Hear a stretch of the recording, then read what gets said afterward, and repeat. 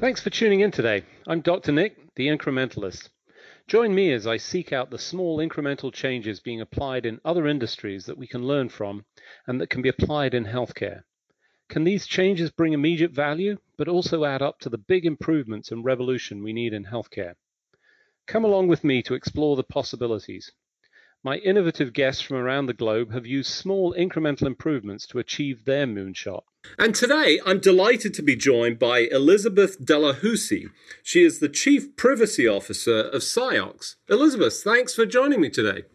Thanks, Dr. Nick. I appreciate the invite. I'm excited to be on this podcast. So, as we do always, I think it's important to get context, a little bit of your background, how you arrived at a Chief Privacy Officer, and, what your story is. So tell us a little bit about how you got here. So I've been with Ciox for a little over 20 years, through different mergers and acquisitions. I actually ended up having the chief privacy role assigned to me back in 2016. So I've been in it for almost 7 years now. Graduated from the University of Louisiana in health information management. Was very fortunate that immediately I got a job that I loved with this company and had the opportunity with so much growth as the company had expanded. So when this position had opened up, I was super excited that our CEO at that time saw the potential in me and actually had approached me about this role, and felt like I would be a really good asset for the organization. So that's when I was ready to take it in 2016. So for the benefit of people not familiar with, your qualification, that bears some relevance to the discussion. I think it's important to talk a little bit about that before we get into the details. Right. So I have a bachelor's in science, just as part of my background. My degree is in health information management, and health information management, just to kind of date ourselves, and anybody who's listening to this that has been in this field for a long time will probably know it more like a medical records administrator. I'm glad you said that, because I didn't want to use those terms, and I'm thankful that you did, because that's true. That's what most of us. That's what most people know us as, right? As medical records administrator. Exactly. I think before that, we were like medical librarians. Well, yeah, so medical records, and it's health information management is the sort of newer version of the way that we describe that. But that's really it's the plumbing. I always described it as in hospitals and in healthcare. It's the flow of information and the management of that. It is. It's your gate. We're your gatekeepers, right? We're the ones who make sure that as the information comes in, that it is complete. And then as information goes out, it's compliant. Are we allowed to release that information? Which is what Ciox does. So Ciox has several divisions. We have a release of information division, and a lot of providers outsource with our organizations to actually have our staff at their sites to turn around and provide that service. And what we do is we educate that staff member, obviously in the federal regulations, but specifically their state regulations, because there's 50 different state regulations that are out there around how information is supposed to be released out into today's systems. And so we have to make sure that they're educated around that. And then all the requests go through our department. Yeah, we're not going to dive into all the different states and the fact that this is not one country, it's 50 or 51 of them with all those rules and regulations. So that would be across like a 7-hour conversation. But it's a lot of complexity, and there's a bunch of challenges. But we've seen over the last several years a lot of changes, and I think improvements. And to give you a little bit of context, personal context for me, I've been traveling. I'm an international person. I've lived in a lot of different countries, and I took my medical records, and I actually have paper and physical versions. And, short story, but I had my x-rays from 1987 that I was able to take. And by the way, we were looking this up on a window because there's no light boxes anymore. But I have all of that. But that was actually quite difficult. It was very difficult. But we've improved against that, and we've seen some improvements. So just to give us some context in terms of where we're at now, tell us a little bit about the recent changes and how that started out. Well, talking about just real quick with your medical records, it's funny you say that. So I was a primary caregiver for my mom prior to her passing away. Excuse me. And instead of having the paper records, I had like multiple apps on my phone from all our different healthcare providers. And it was so frustrating, right? To turn around and go, okay, I'm at the primary care physician. I need to pull up her oncologist records. I have to go through my phone, try to find it. Here we go. Let's go into the app. And I think that was a lot of challenges that consumers of healthcare is having, right? Whether it be paper or electronic, it was just so siloed in each of your providers' locations. And so, now what we're seeing with the 21st Century Cures Act is, okay, how do we make this so much easier where it's all in, I can go in, try to locate information, pull it out and put it into one central location for myself. And I think about that. I think where we're at today, if my mom was still alive, from my standpoint, would be so much easier because I could, have some sort of, app, Google Health or whatever the case may be, and have everything imported into that app and just pull it up and say, look, here's where she's at with all of her different providers and what treatment she's received, whether it be, like I said, from a GP, an oncologist, even, her ophthalmologist, all of those different, services that she was, seeking. And that's where I see us now with that 21st Century Cures Act is, well, how can we make this so much easier for the patients? They need to have ownership of their health care. They need to make sure that they know what's going on. And I think that 20, 30 years ago, I think a lot of times providers were like, they don't need to understand this. I'm here to explain it to them, which I respect that because that is their specialty, right? They are there. But at the same time, because there's so many specialties, that information still needs to flow with much more ease than what we saw even 5 years ago. So there's a couple of points in there that are interesting. So first of all, what you're saying is that the technology didn't help you. As we launched, another app, pages and pages of them. Right. And then, what you described, and I think it's interesting, you talked about ownership of healthcare. And the subtext to that, for me, has been the ownership of the medical record. And I don't think it's quite as controversial now, but it certainly was in the early days, it's my medical record. Let's be clear. It's about me. Nothing, no healthcare for me without me involved in that. And I need to have the information. You clearly had some challenges in your world sort of bringing that together because it was all separate. And now we have the 21st Century Cures Act. So I think it's important to understand the history to that and a little bit of the timing, if you could share the specifics of when that came about and what the sort of various markers were in the timeline.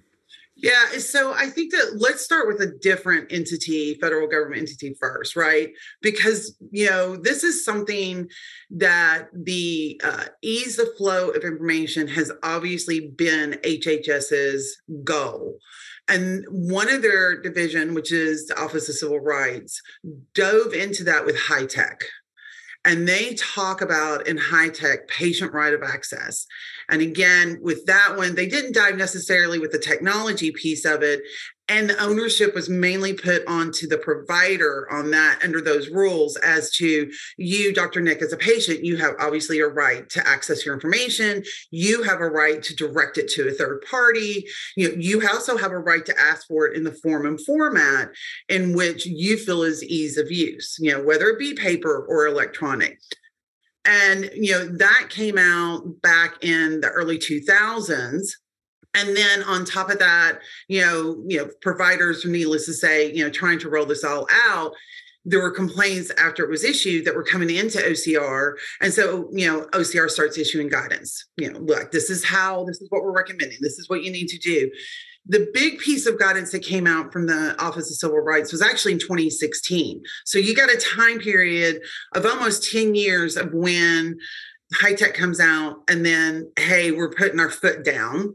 You guys have to follow these particular regs. And then they go into that guidance piece of it.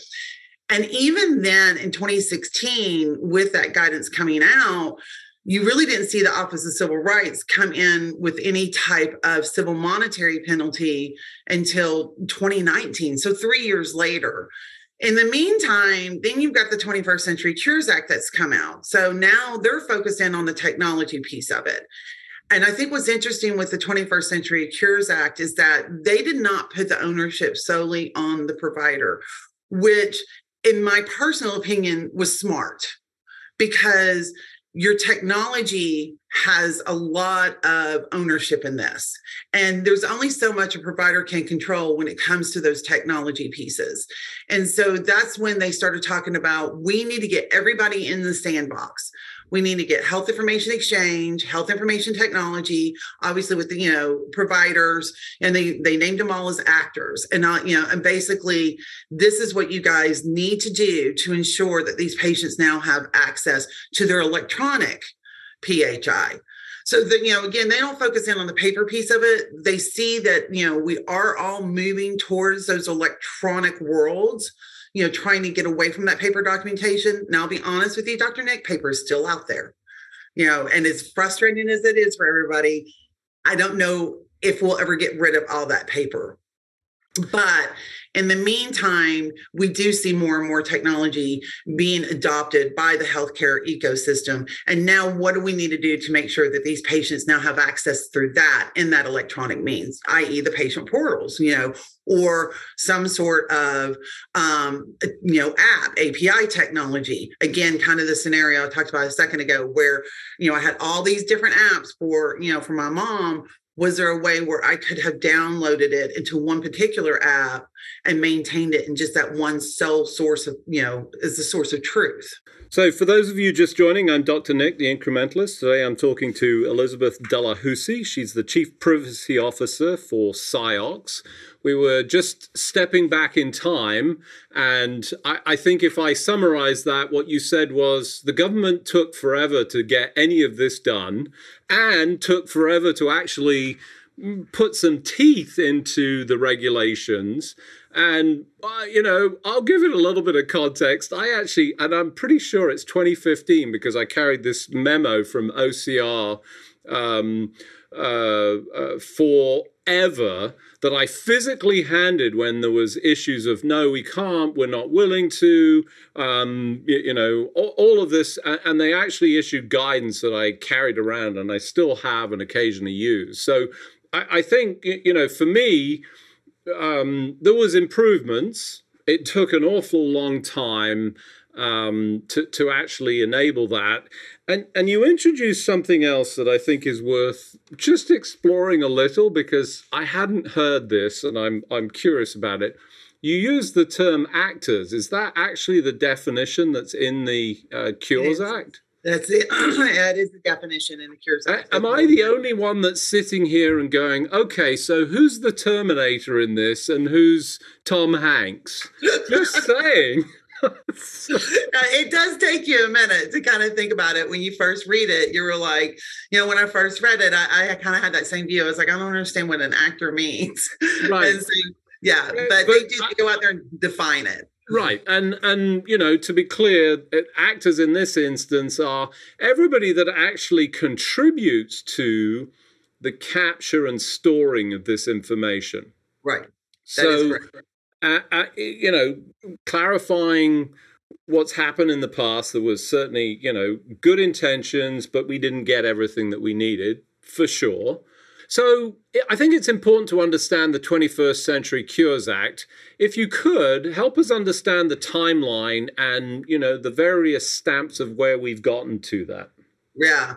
So the rule got published actually in May of 2020.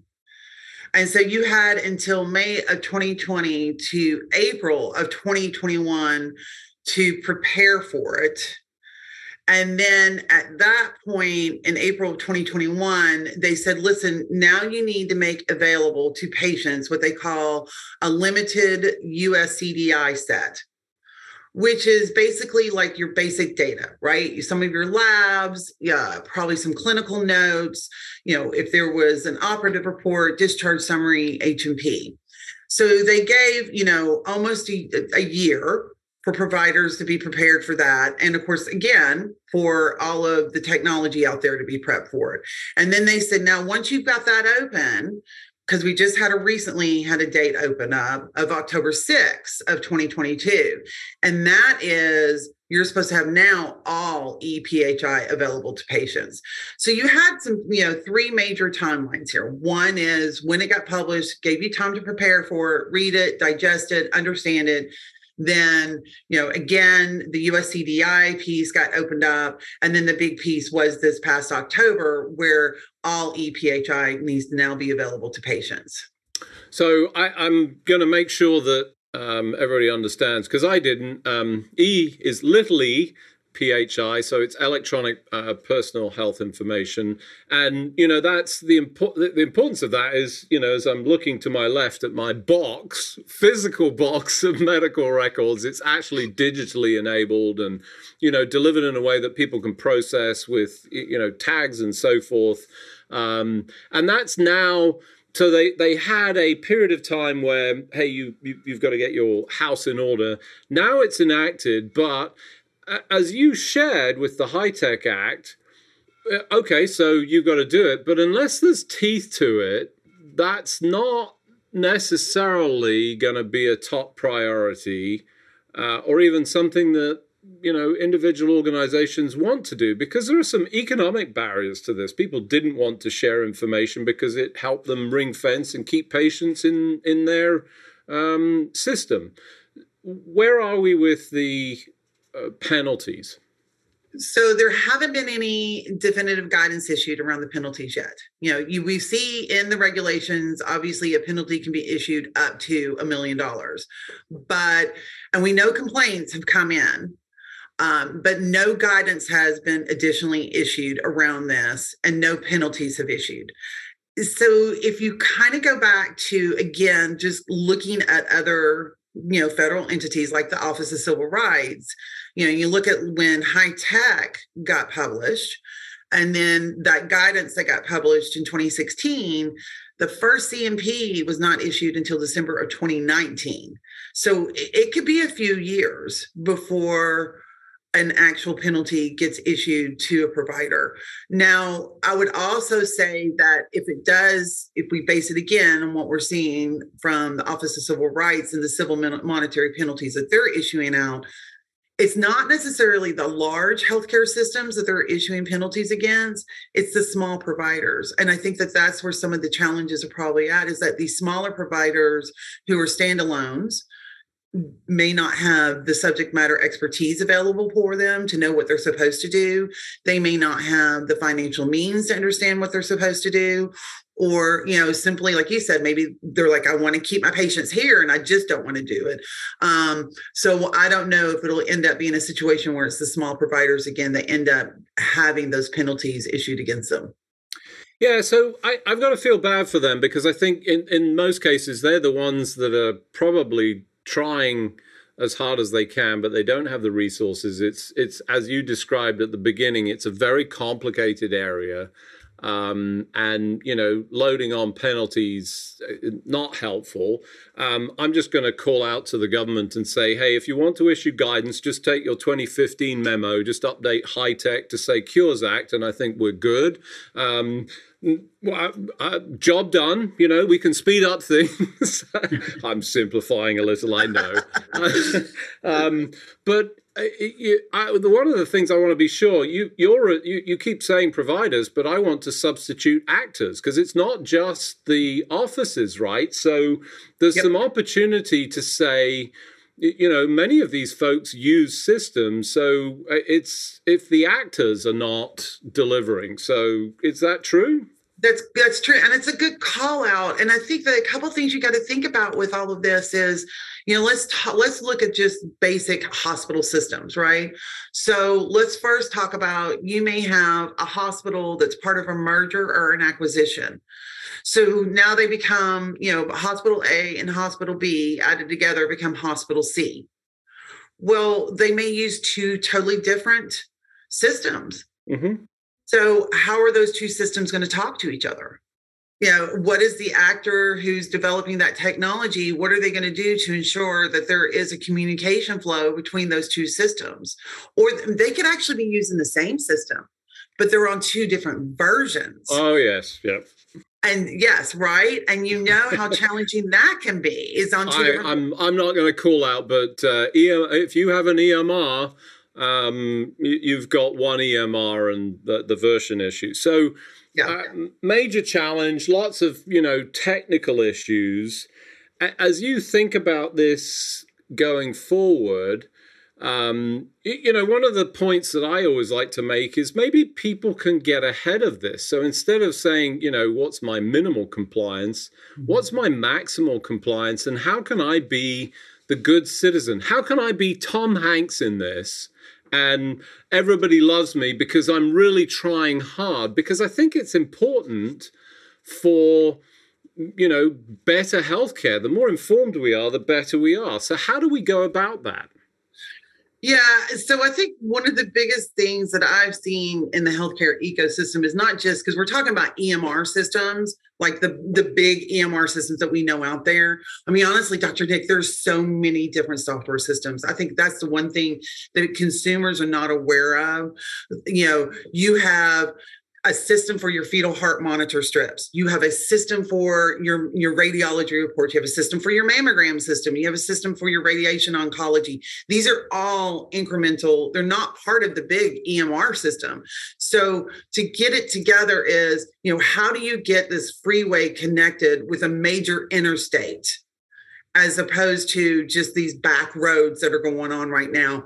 And that's what the providers are having challenges with, is getting all of these systems connected. And you can imagine, and of course, now this is an assumption on my part, I am sure that there is probably a cost for every time you have some sort of, walkway across, and how expensive that can be, when you've got 15 different ancillary systems and you're trying to get all this information fed in.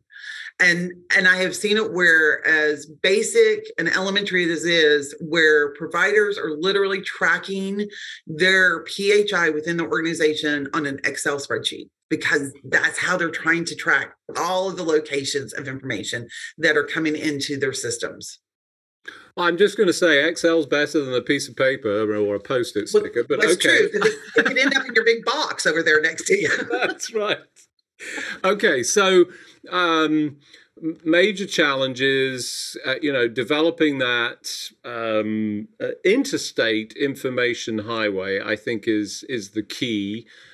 Where, all bets are off at this point. You should be. We just don't know what the consequences are. We do know that there's $1 million, I want to say cap, but maybe it's not, because it could be per individual instance. So my record's $1 million, so that could be a lot more. Where do we go from here? I think the conversations need to keep going, right? And again, I think the fact that we have technology now involved as being categorized as an actor, I think that was the biggest piece that I'm actually excited about, because they need to be sitting at the table along with their competitors to talk about how do we start integrating this technology more and more, and making, like you said, more accessible to these patients so they can have access to it. So I think, as I think about the technology piece, it for me, it always feels like it should be solvable. This is not a problem that can't be fixed. It may boil down to money or cost ultimately, but, if it's an older system, perhaps it's time for that older system to go off to the burial site that these old systems do. DOS, Windows 95, although I hear that Windows 95 still persists in some. Or Windows XP, Windows XP, Windows NT. So, oh my goodness. We're clearly dating ourselves. So I think, some real potential to bring this all together. some opportunity. I think good news for patients, good news for physicians and systems, and I think also for the technology sector that is now included as part of that solution set as the actor. So, my call out, my incremental step for those folks is for the technology sector to not be the Terminator, but to be the Wall-E in all of this and bring their character and, commitment to actually delivering it. Unfortunately, as we do each and every week, I've run out of time, so it just remains for me to thank you for joining me on the show. Elizabeth, thanks for coming on the show. Well, thank you for inviting me. I've enjoyed talking to you. Thanks for joining me today. Do you have any better ideas, or have you found a small incremental change that's brought about a big improvement in your world? Let's continue the conversation on our hashtag, #TheIncrementalist, or share with me at DrNick1 on Twitter. You can find more information about the show on our program page at healthcarenowradio.com, and tune in next time to hear my discussions with leaders and innovators from around the globe who've revolutionized their space by using small incremental improvements to achieve their moonshot.